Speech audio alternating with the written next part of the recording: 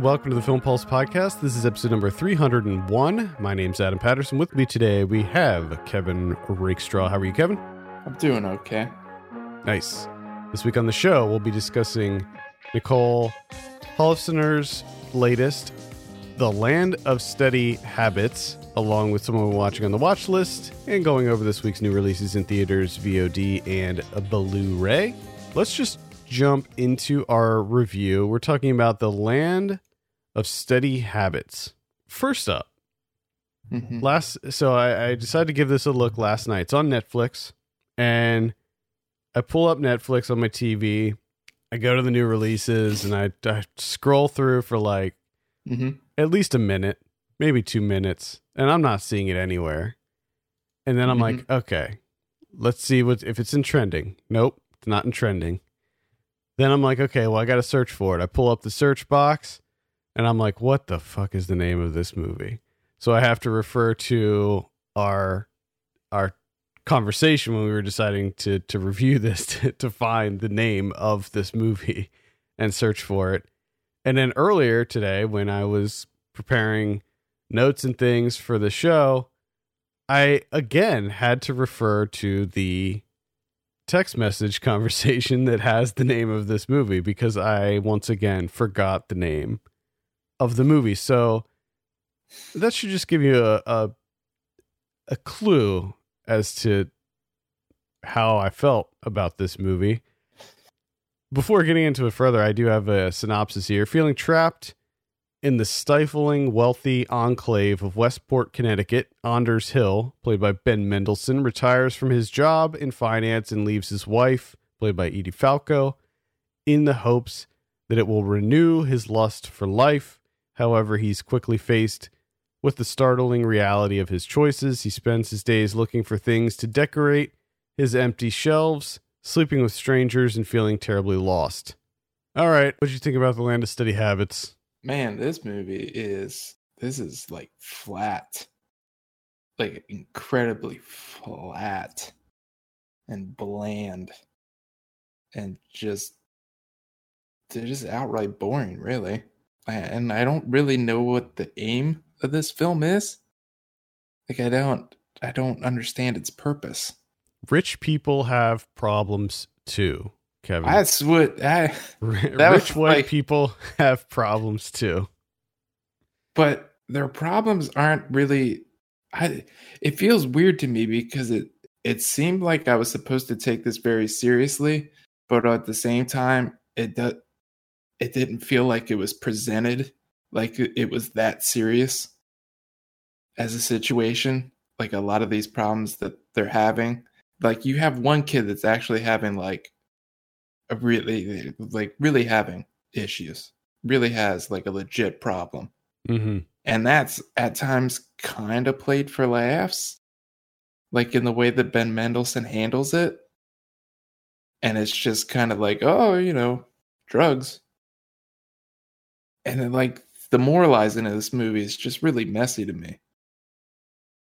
And it's really insufferable with them being like ridiculously wealthy and it being Connecticut, which is just like the worst kind of wealth.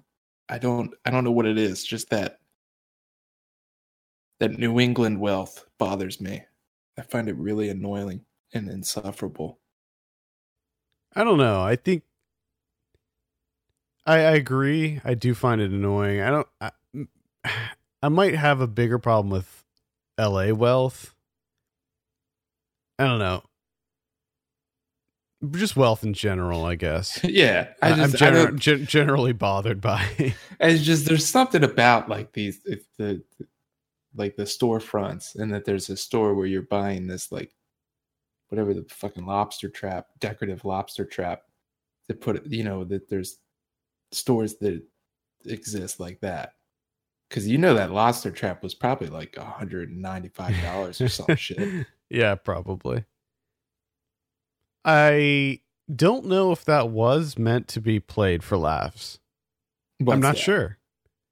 Just that in and of itself, like the idea of him going to these little boutique shops and just buying these knickknacks in hopes to fulfill some sort of void that's in his life.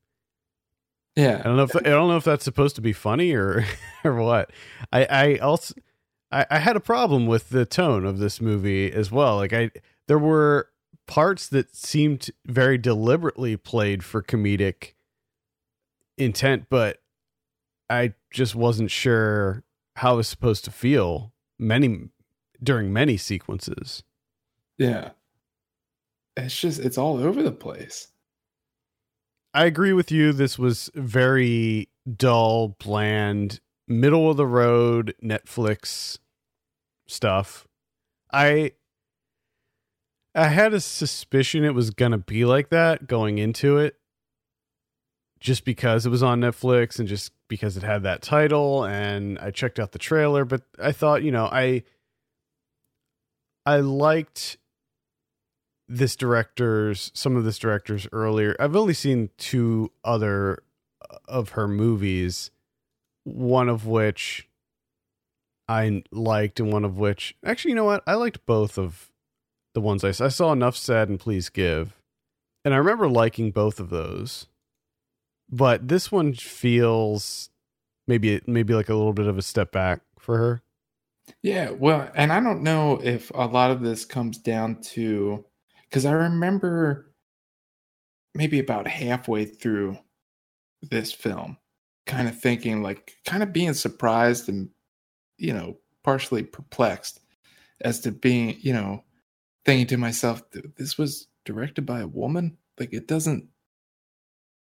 seems kind of like it's positioning these women as just like standing in his way and standing in the lives of these men, just getting in their way and nagging and just, and then to find out that it's based on a novel by a male writer. So I don't know if like a lot of this stems from the novel.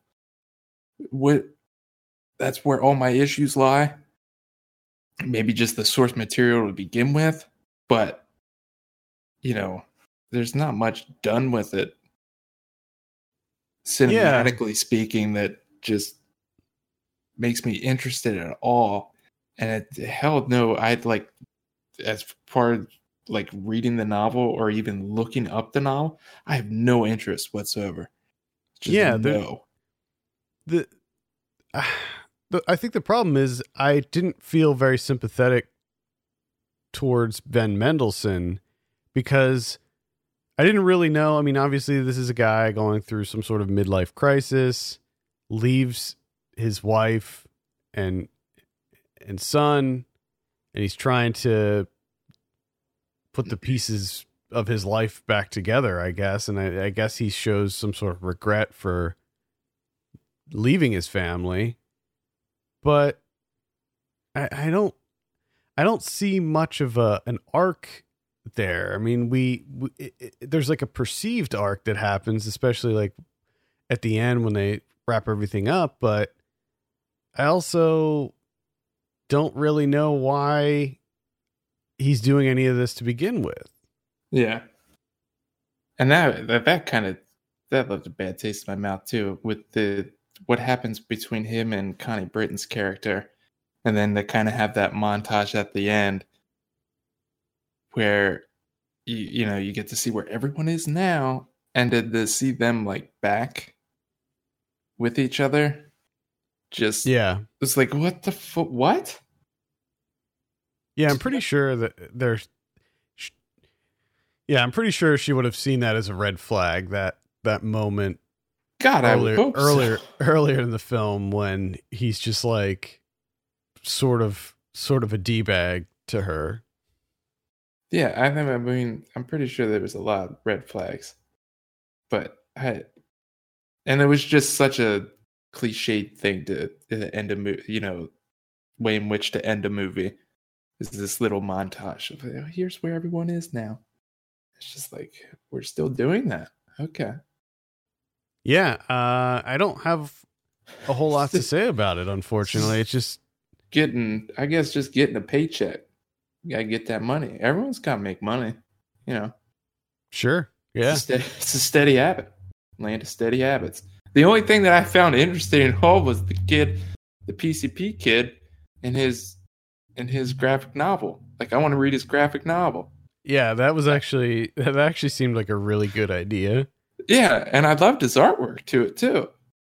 But then that just kind of just stops abruptly without really making too much sense.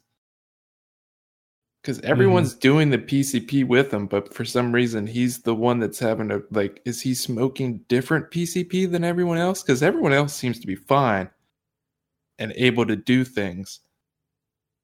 And it seems to just like destroy his body. I guess he smoked a lot more of it. Maybe. I guess. That character's played by Charlie Tahan. I like his stuff. He was in Super Dark Times, which I really liked him in. He's actually in the show Gotham. He plays Scarecrow. Okay. In Gotham. Oh, that could be interesting. Yeah. He's really good in that too. Because it's weird because he seems like super familiar, but I don't know what I saw him in or where I would know him. Oh, okay. Ozark. Gotcha. Oh, yeah. He's in Ozark. That's who he is. Yeah, I really like him. I hope he continues to grow his career. I mean, he was in a lot of really solid movies. He was in Blue Jasmine, Love is Strange. Apparently, he was in I Am Legend. Maybe he was. I don't remember him in that. He must have been really young in that. It's just also, it's just like they waste Edie Falco. I mean, she's completely wasted in this movie. Yeah, Connie Britton. Like, I mean, hell, she's on IMDb. She's third, and like she's barely in this fucking movie. Like, I thought she was going to play a bigger role. She shows up for a little bit and then she's gone. Yeah, she's in like 4 scenes, maybe. Yeah, and then like, even to a certain extent, Elizabeth Marvel. I mean, she gets a little bit more, but she seems wasted too.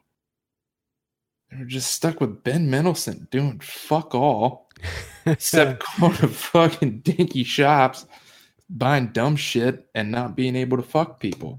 Like, wow, interesting, I guess. Yeah, Mendelsohn was good in this, though. I thought that he was. It was good casting for that character with him. I thought that he really did a good job in it. Yeah, I mean, the acting's not bad, but it's like a nothing of a character. There's really nothing to this guy. I did like that scene when his friend, played by Josh Pais, when he took him to the train station and had him watch the commuters coming back from the city. Yeah. I thought that was a good scene. That's pretty much it. I don't have a lot more to say about this movie, really. I'm gonna forget this fucker by the end of the month. Yeah. It's like a week left.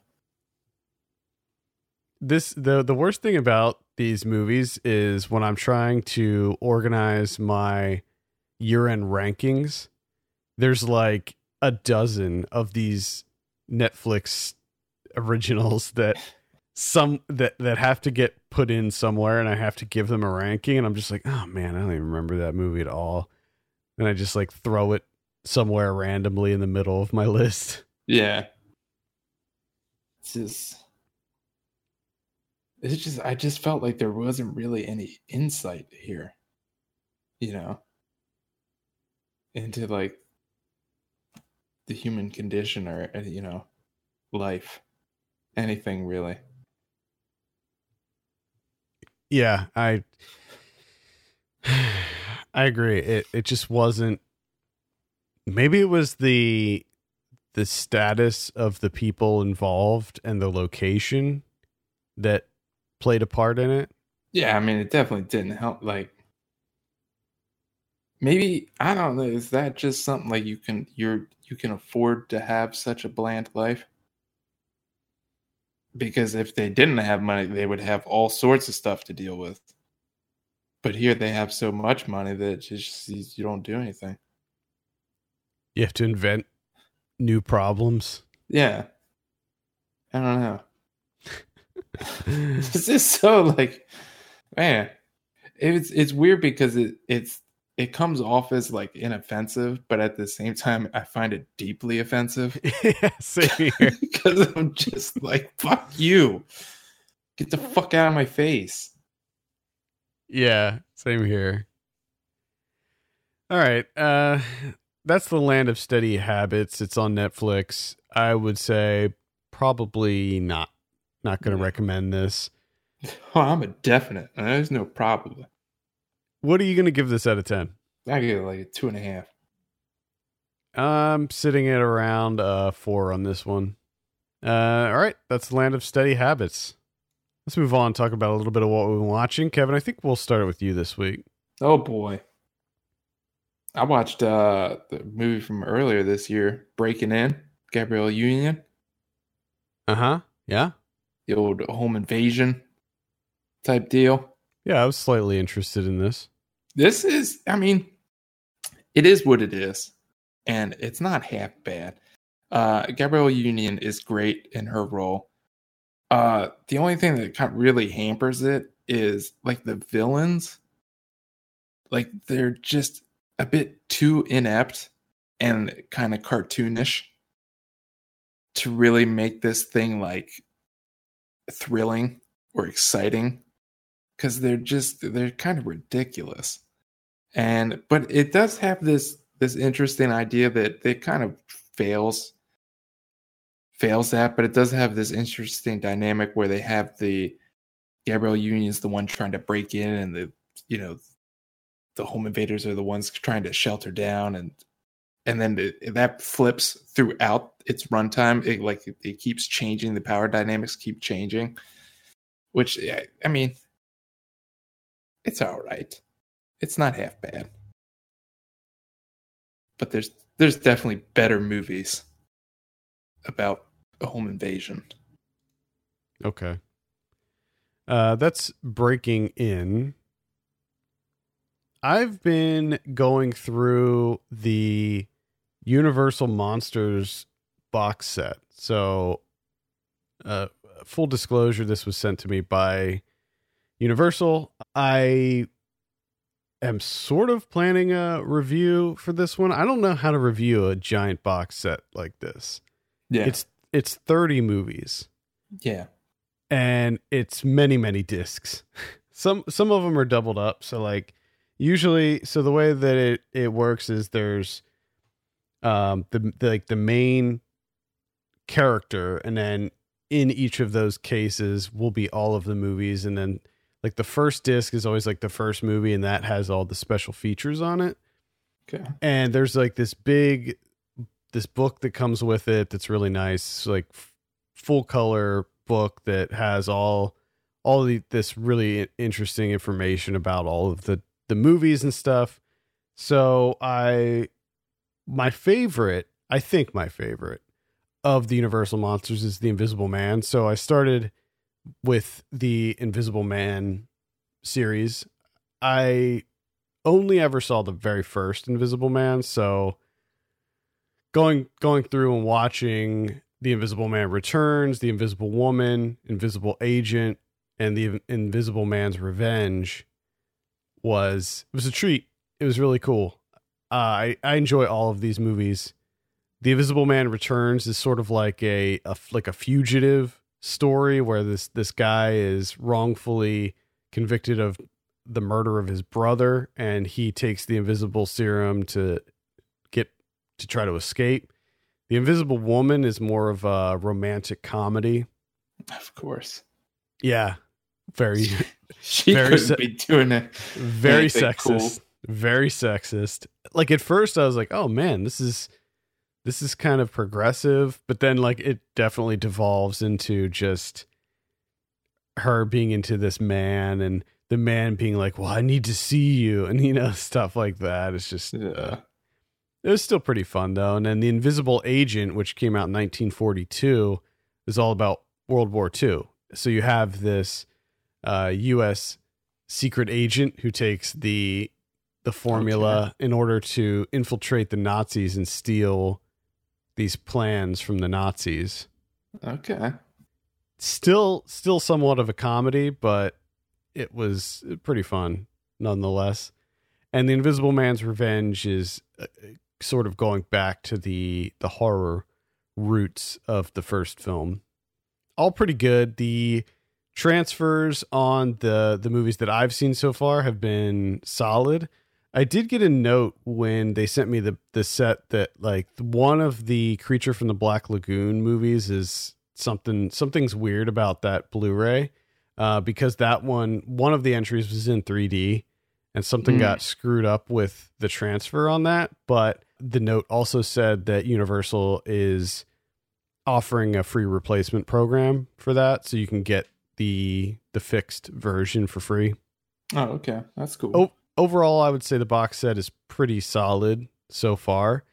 There's a ton of these movies that I've never seen. I've really only seen the first in all of these, like Dracula, Frankenstein, Mummy, Wolfman.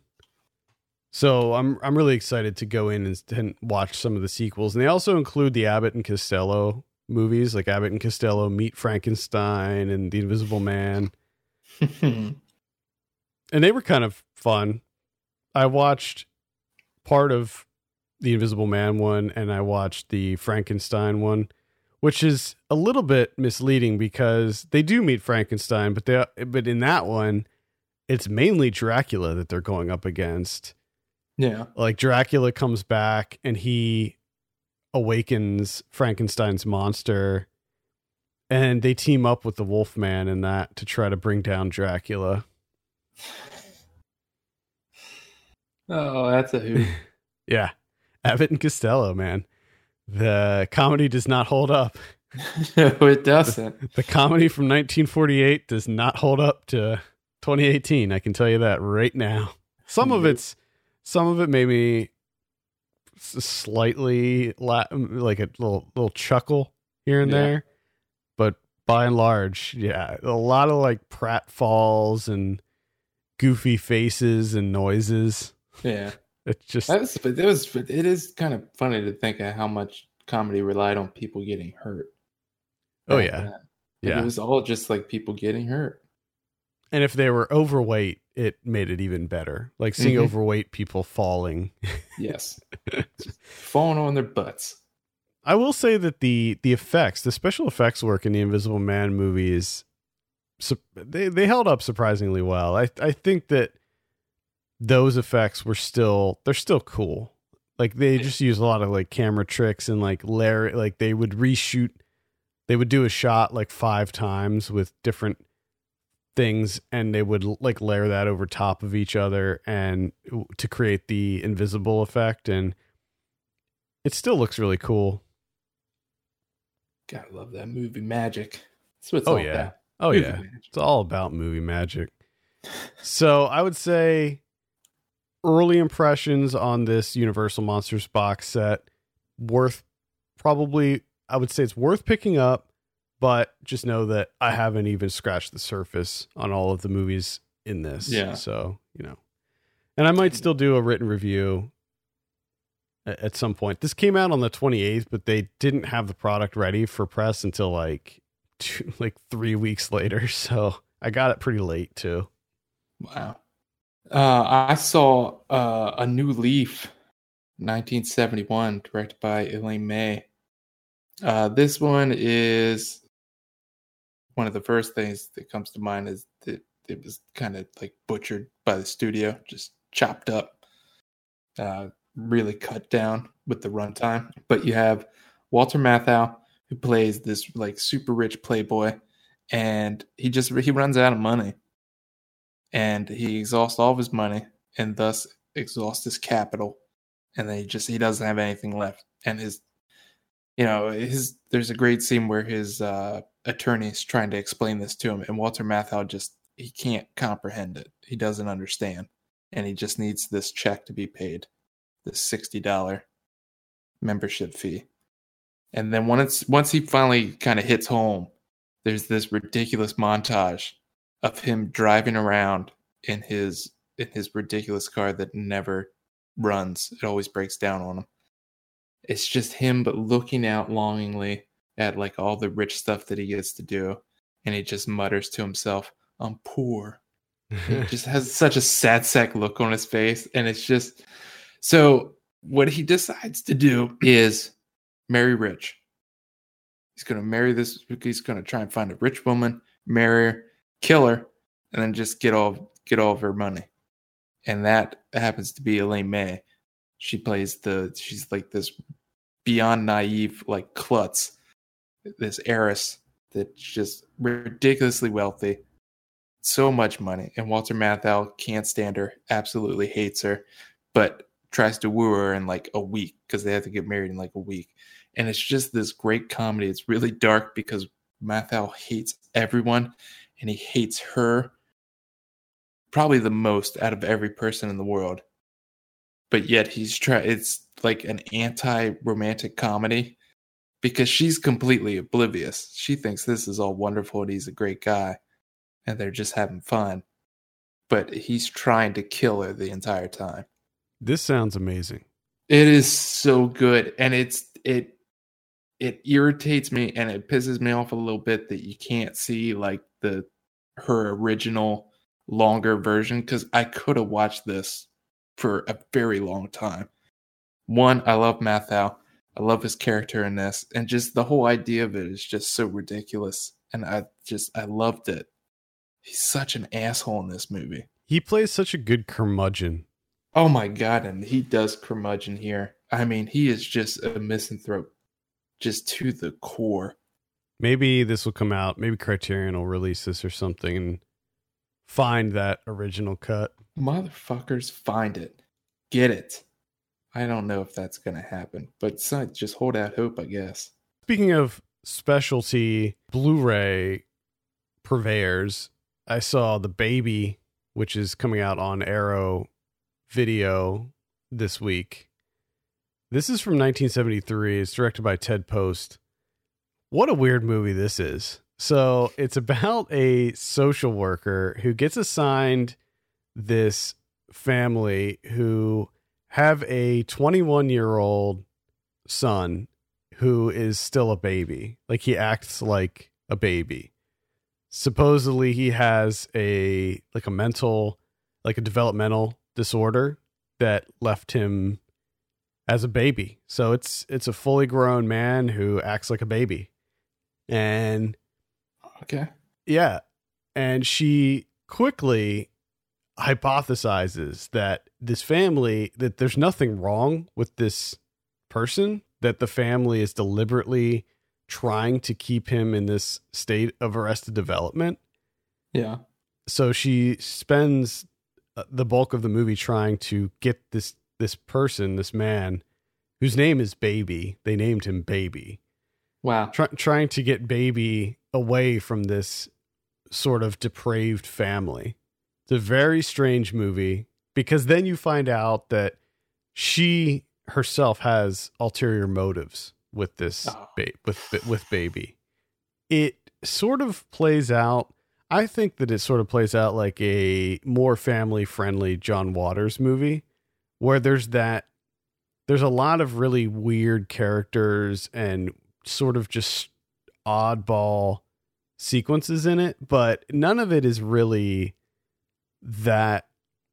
I mean, it's rated PG. It's not really that risque in any way. Mm-hmm. There is one sort of disturbing scene where there's a babysitter over taking care of Baby, and he starts like breastfeeding with the babysitter, and she's like really into it. And then the family walks in when Baby is breastfeeding on the babysitter, and they just beat the shit out of her, like within an inch of her life. Wow. Yeah. Okay. I would recommend checking it out because it's very strange, very bizarre. Okay. Again, it's called The Baby. Wow. You just take a look at the cover and you'll... I've seen that cover numerous times before. Yeah, same here. Finally get to see what this is all about. Oh, boy. I have two that kind of go hand in hand. I got to, for the first time, watch the films of Peter Solskin. He's a Polish director.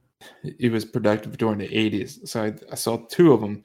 One was the 1981, The War of the Worlds, Next Century. And then the other one is 1986's Gaga, Glory to the Heroes. So these are both kind of like small scale sci-fi films. And the first one, War of the Worlds, obviously, H.G. Wells, Orson Welles. And it has the main character, his name is Iron Nadim. He's like this independent TV newscaster personality type. But it's Poland, so they kind of have a script for him that he needs to stick to. And he's essentially telling these people, his countrymen, about the Martians coming. And what, they're here, they're nice, they're friendly. They just want you to give blood. They want you to be friends with them. And when I say it's small scale, the Martians in this movie are just little people spray painted silver. Okay. So they're just silver little people.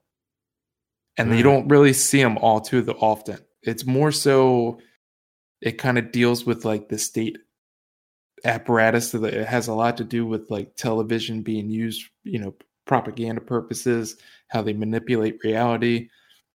So the people of the country don't really know what the Martians are up to.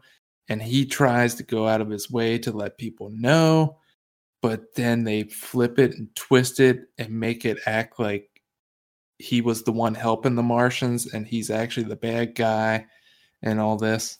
I mean, it's great stuff. It is so good. The other one, Gaga, Glory to the Heroes, that was a little bit, it wasn't as good as War of the Worlds, but that one was prisoners are put on a spaceship. They go to a new planet, try and find out some stuff. And if you make it back, you make it back, but they never make it back. And this guy Scope goes to a new planet and he gets there and he realizes that they're hailed as heroes and they get everything. They get all the money they could want, women, free food, free housing, whatever. And then like I forget what exactly is, like a week or so, there's this like huge parade, festivities, and that the heroes, quote unquote, are impaled on a giant spike that goes through their anus and out their mouth. Oh. Yes. So yeah, but the thing is the heroes have to commit crimes because they have to be punished. So they're like the whole time they're like, what crimes are you gonna do? Like, we're really excited to see what you decide to do. And the guy's just like, he's not interested. He doesn't want to commit any crimes. And that's like the whole society just like gets off because no one commits crime, but they want to punish people and put on a show. So they kind of like get these interplanetary explorers to commit some crimes, and then they shove a giant spike through them. And I guess they're happy with that. I don't know. This sounds like one that I'm going to have to check out at some point also. Yeah. And it's kind of wild how good sci-fi it is with like almost no budget, really. Like, it just happens that 80s Poland is just the perfect backdrop for dystopian sci-fi, which is unfortunate for people that lived in Poland in the 80s. Yeah. I'm covering the New York Film Festival right now. I don't have anything to say about these movies yet. They're under embargo, but just stay tuned because I think next week I'll be able to start talking about some of those. I did see another Arrow film. That's The Day of the Jackal from 1973. This is directed by Fred Zinnemann. If you saw the 1997 film, The Jackal, that's a remake of this movie. It is about an assassin known as the Jackal who gets hired by this far-right paramilitary group in France to assassinate the president of France. And the whole movie is just following around the Jackal as he prepares for this assassination. And it's incredibly tense. It's very well made. I love gearing up scenes in movies. You know, they get me, they just get me pumped up. Like they get me excited when I see people gearing up. There's that like sort of anticipation, like, oh man, he's like grabbing these weapons. Are they going to use that? How are they going to use that? What are they going to do? It adds to the buildup of the inevitable sort of crescendo at the end of the movie. And this whole movie is just him gearing up. It just follows him as he goes to his various contacts, picking up fake IDs, buying hair dye, wigs, going and getting a special gun made, and then going out into the forest and shooting this gun, getting special bullets made, picking up a car, and then buying items so that he can disguise the car if he needs to. And it's just, so the bulk of the movie is just him doing all of this sort of prep work. And then as it goes on, you see like, oh, that's why he got a second fake ID in case this would happen.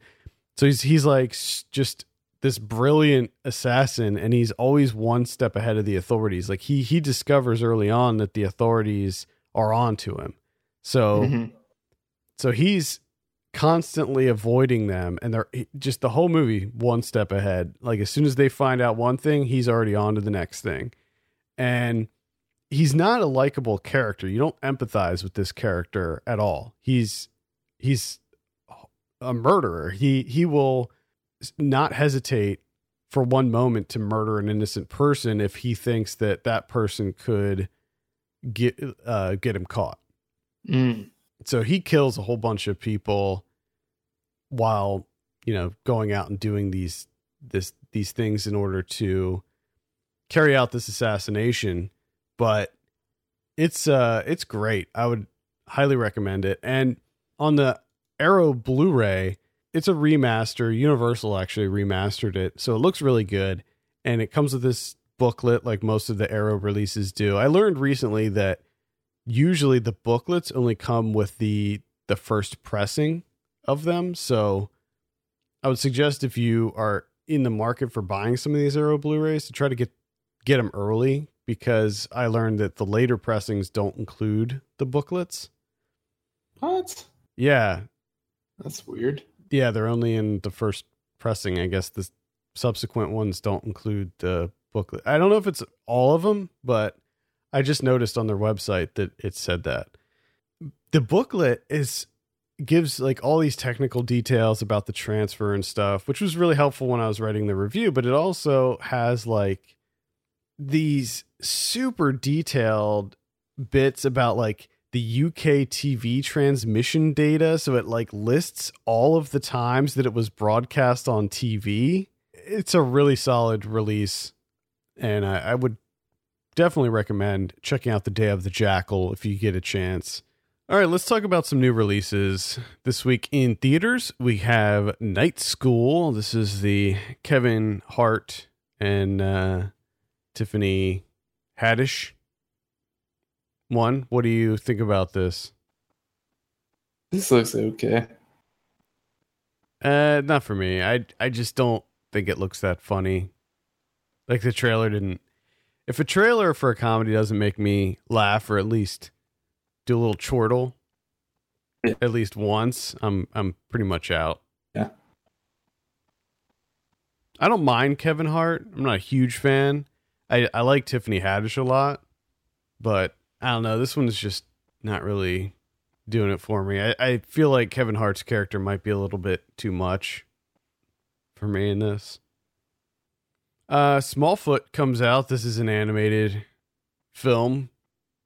It's like Bigfoot, but it's Smallfoot because the human is the one who is the mythical creature in this. Takes place in a land of Yetis. Oh, yeah. We also have Hellfest coming out, not to be confused with Bloodfest, which came out a couple weeks ago. Okay. 2 horror movies with insanely similar themes. Do you think that was the crossover? Because we had, for the longest time there, everything was Blood something. And then you have the Blood Fest. And now Fest. Is that going to be...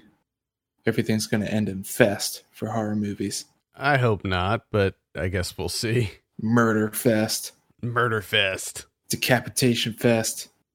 We'll see how it goes. Hellfest looks better, like the better of the two. Okay. I might give it a look.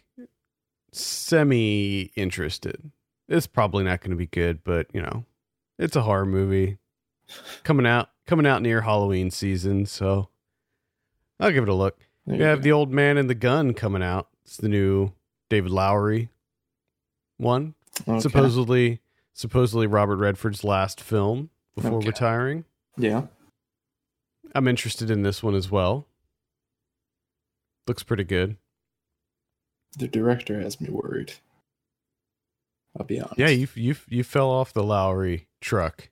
That was quick. I hopped on and then I fell off almost immediately. It was one movie in. and then it was just downhill from there.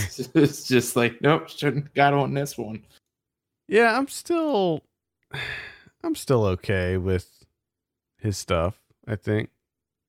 I didn't hate. You're not sure. You don't even You know. liked I thought you liked didn't you like Pete's Dragon? Pete's Dragon was all right. I guess yeah. That was all right. All right. But man, Ghost Story. Whew. I didn't hate that as much as you. Boy. Let's see, moving on, we have Black 47. We also have Summer 03. So two date related films here. Summer 03 and Black 47. Got Free Solo. It's a mountain climbing doc, I believe. Yeah, looks like some solo climbing. Free climbing. Got The Padre. The MIA doc. All right. I'm interested in that. Little Women. All About Nina. Joan Jett, Bad Reputation. So 2 rock docs coming up. Right. The Healer.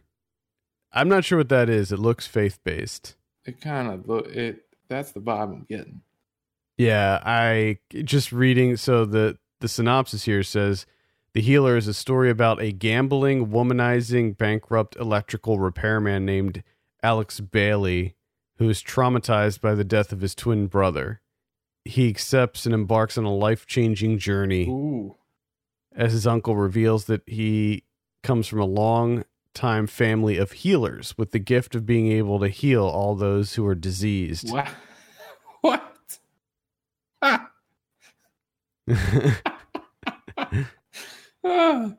Don't you think you give that information out pretty early on in life? You would think like, so. Don't wait. Don't wait for the guy to be like, 30 something, throwing his life away, to be like, oh, by the way, you can actually heal anyone. It seems like something that they would want to instill in him, like very early on. Like he should be preparing his whole life to be this healer. And how do you not just stumble across that information early on, anyways? Like, are they healing in secret? Exactly. You'd think if your family was a healing family of healers, you would know that. You would be growing up in that environment. Yeah, exactly. Or at very least, you accidentally healed someone, like in middle school or something. Sure, yeah. Fuck out of here. Everything about this movie is suspect. And I don't trust it. I don't trust this movie. I don't want anything to do with it. Yeah, it's bullshit. That's pretty much it for theaters this week. Let's check and see what's on VOD. We got The Song of Sway Lake, Best Friends Volume 1, but the R is in parentheses. So we're it could be Best Friends, but it's also Best Fiends. Oh, man. So I'm guessing there's some sort of conflict happening there. And it's Volume 1. It's listed as Volume 1, so got a couple of these coming up. We don't even know. We don't even know. It doesn't hint at how many volumes there's going to be. It'd be funny if it was titled like Volume 1 of 3. Yes, that would at least kind of give you an idea of how to plan this out. But I hope it's just one. I hope there isn't anymore. So do I. It just stops at volume 1. So do I. They put that there just because. Just get your hopes up. Like they never planned on volume 2. They just wanted to have the volume 1 there. Just in case. Just for clarity. We have one wild moment. This is the one with I think Vincent Cassel's in it. No. Doesn't look like my cup of tea. Don't Open Your Eyes. It's a horror movie. And Joan Jett, Bad Reputation. So sort of a weak list of VOD titles there this week. On Blu-ray, we have the Halloween 4K version coming out. The original 1978 John Carpenter film. Nice. Also 4K release, we have American Psycho from 2000. Okay. I actually have this, but I don't have a 4K Blu-ray player or a 4K TV, so it's kind of useless to me. There is a Blu-ray version included, but I've seen American Psycho a million times, and all of the like new special features are on the 4K disc and not the Blu-ray. So yeah, so I won't be reviewing that. The Rec collection is coming out. This is a box set that includes all of the Rec movies. Okay. So there's 4 of them included. I was a big fan of the Rec series. It was one of these. It's a found footage series. Well, one of them is not really found footage, but they were early adopters of the found footage gimmick, but they did it really well. Did you see any of the Rec movies? No, I was just gonna say that I might give them a look this year. Yeah, I think Rec 2 is my favorite. Okay. Of them, but they're all pretty decent. I think for 3 and 4, because the first 2 are the two directors, and 3 and 4 each director split off, and one did 3 and one did 4. Okay. And I think that it was 4 that was decent, and I think it was 3 that I didn't like. But 1 and 2 are pretty solid. We have Solo, a Star Wars story, coming out on Blu-ray. I'd give this a look. It was okay. Wasn't amazing or anything, but I enjoyed it. The Punisher is getting a 4K release. This is the 2004 one with Thomas Jane. The Punisher Warzone is also getting a 4K release. That's the one that came out after with Ray Stevenson. That was just fun. That was just ridiculous fun. It's a bad movie, but it's just, you get to see, there's these like, the Punishers fighting these parkour thugs. Yes. So they're like, crawling around and doing flips off rooftops and stuff. And there's this one scene where one of them goes to jump from one rooftop to another. Yeah. And as he's jumping in between the buildings, you just see Punisher shoot a rocket from a rocket launcher and explode him in midair. Again, it's not a great movie, but it's so much fun. Oh, man. That sounds pretty great. Yeah, he destroys people in that movie. Arrow's putting out The Day of the Jackal from 1973. Cool. We'll have a review for this up on the site, either by the time you're listening to this or shortly thereafter. We have The House on Tombstone Hill from 1989 getting a release from Vinegar Syndrome. Vinegar Syndrome is also putting out Body Melt from 1993. You say body melt? Body Melt. Yeah, I think it's about a guy who has this like disease where he melts. That sounds incredible. Yeah. It's watch this right now. Body Melt. Yeah, I would recommend checking out Body Melt. It's ridiculous. The Swarm from 1978. Warner Archive Collection is releasing that one. Okay. I'm noticing the runtime here is 155 minutes. Oh, for real? That seems a little overkill. No, no, no, Overkill. no, no. No.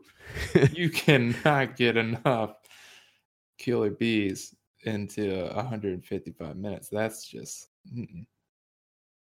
Absurd from 1981. Oh, man, I was just reading about this yesterday. I want to see that one. A priest comes to a small town to help get rid of a monster whose blood coagulates very fast. Yeah. Yeah, it's also known as Monster Hunter. I might have to give this one a look. This sounds quite intriguing. Yeah, there's a guy that's driven insane by church-sanctioned scientific experimentation that also causes him to be nearly impossible to kill. He's pursued to America by a priest, where he embarks on a killing spree. Oh, hell yeah. Yeah, I'm definitely into that. Absurd.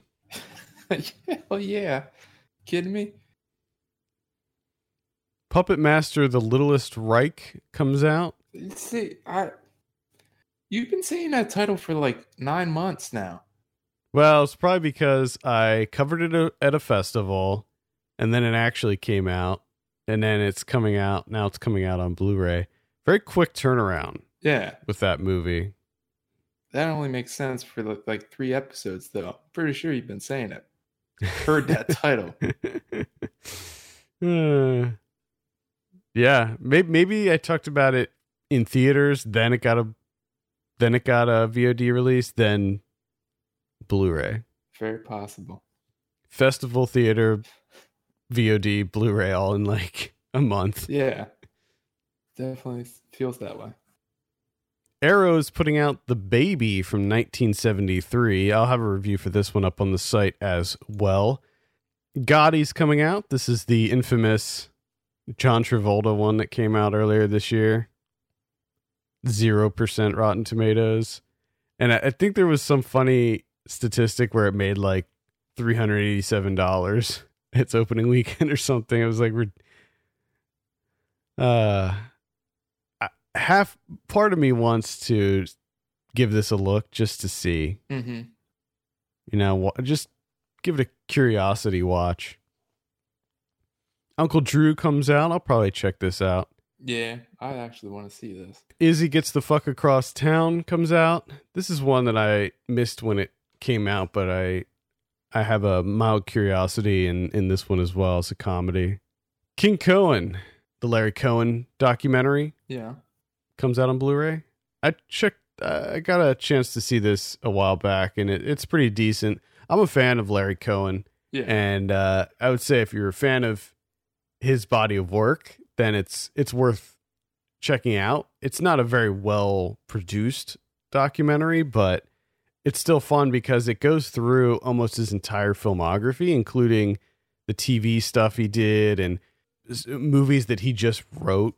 It dives into those. So it's a pretty deep dive into his filmography and lots of interviews with him. And he's just such a funny guy.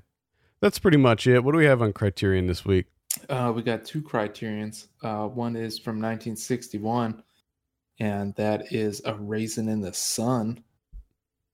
Classic. Finally coming out on the Criterion Blu-ray. A whole bunch of special features. I mean, just non-stop special features. I mean, they actually do stop, but you get my point. The other one is Andrei Rublev, Tarkovsky's from 1966, coming out. And now this is pretty wild because you get the director's preferred 183-minute cut. So you get that. You get the original 205-minute version of the film. And then you also get his student thesis film, his short film on there. Got like 2 documentaries, new interviews, like to see deleted scenes, commentary. I mean, so much stuff. This sucker's packed. When was this? You got this. That's still like my favorite thing. Hey, you guys want to watch After Rublev?